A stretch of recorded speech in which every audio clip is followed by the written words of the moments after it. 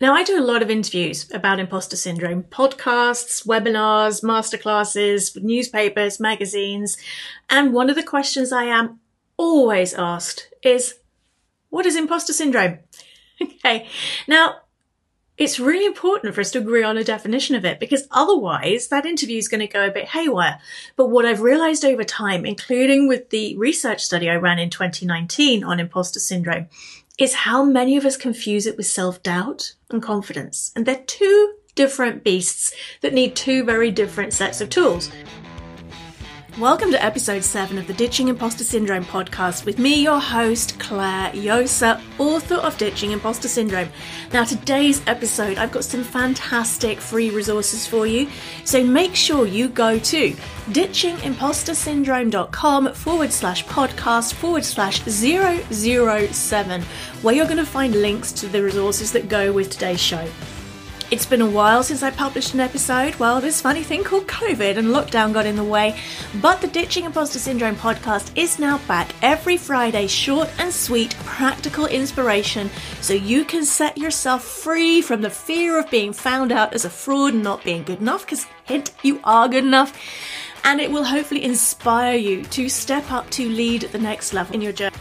So make sure you subscribe via iTunes or Stitcher or even on Amazon, wherever it is that you get your podcast.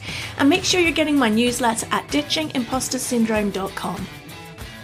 Self-doubt, confidence, that's at the realm below the surface on what I call the imposter syndrome iceberg, which you can read about in Ditching Imposter Syndrome. It's about what we can and can't do, our skills, our behaviours, our actions. Imposter syndrome is about who we think we are. This is why when I did the research study and I asked people what sort of self-talk comes up for you when imposter syndrome is running, they were talking about, who am I to do that? What if they find out I am not good enough? What if they realize I'm a fraud, that I'm faking it? What if they find out I'm not as good as other people or as good as they think I am? When they were talking about confidence though, and their self-belief, it was about things like, can I present well? Can I do this? Can I do that? The deeper below the surface conversation is where imposter syndrome is hanging out, at that identity level. So I describe it as being the gap between who you see yourself as currently being and who you think you need to be to take action towards your dreams. And what happens when we have that gap? And if you look down, that gap's kind of a pretty deep ravine. Is we use things called coping strategies to be able to build a bridge over that ravine. And the problem with coping strategies is you can see through the slats on that bridge over that ravine. And as you're tentatively walking over it, and it does feel, there's trepidation there. If you look down, that's actually pretty scary. So when you work with me, whether it's through Ditching Imposter Syndrome, through Stepping Up to Lead, through working with one of my certified imposter syndrome mentors, what you do is you do the deeper work to allow you to close that gap.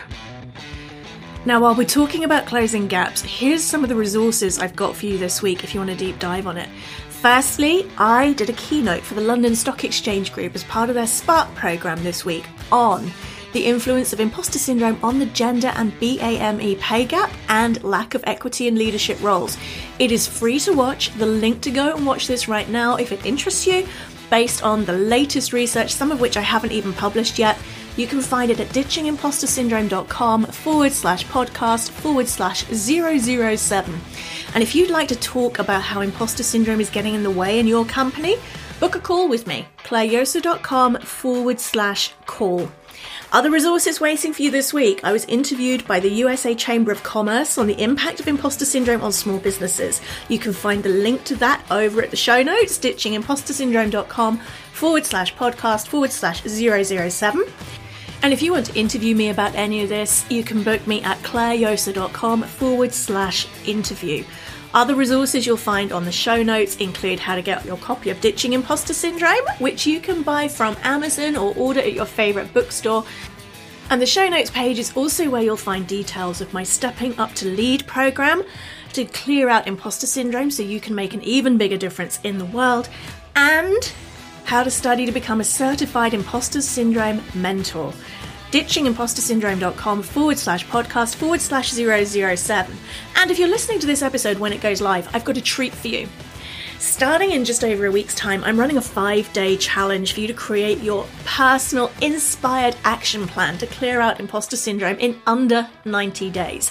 Completely free to join us. So make sure you've registered at clairejosa.com/action to get your place on this free 5-day training. It's hopefully going to be life-changing. And it might be you close it because you shift who yourself see yourself as being. You know, if you're not beating yourself up as much, you're going to see yourself as being a better version of you than if you're constantly judging yourself. It might be that you let go of a block so you allow yourself to become the version of you that achieves that. When you close the gap, imposter syndrome disappears. There is no gap between who you think you need to be and who you see yourself as being. That ravine disappears. There's no need for that bridge, for those coping strategies, for pushing on through the fear. And you get to grow and expand and thrive so you can lead with courage, with confidence, with clarity and passion, and make an even bigger difference in the world. And in its simplest form, I describe imposter syndrome as the fear of others judging us the way we judge ourselves.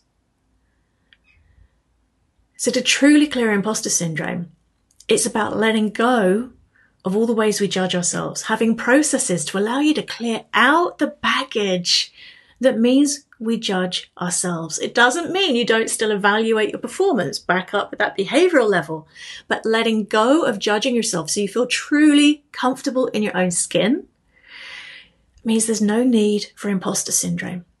So I'd love to hear from you. Did that resonate with you? How do you define imposter syndrome and how do you see it showing up in your life? If you've enjoyed this, please do me a favor and leave a lovely little review on iTunes, letting other people know why you've enjoyed this episode and how it might help them too. And make sure that you've subscribed however you love to get your newsletter. Sign up to join us for the 5-day action challenge, clairejosa.com/action. And details and links to all the resources I've mentioned in today's episode are at ditchingimpostersyndrome.com/podcast/007.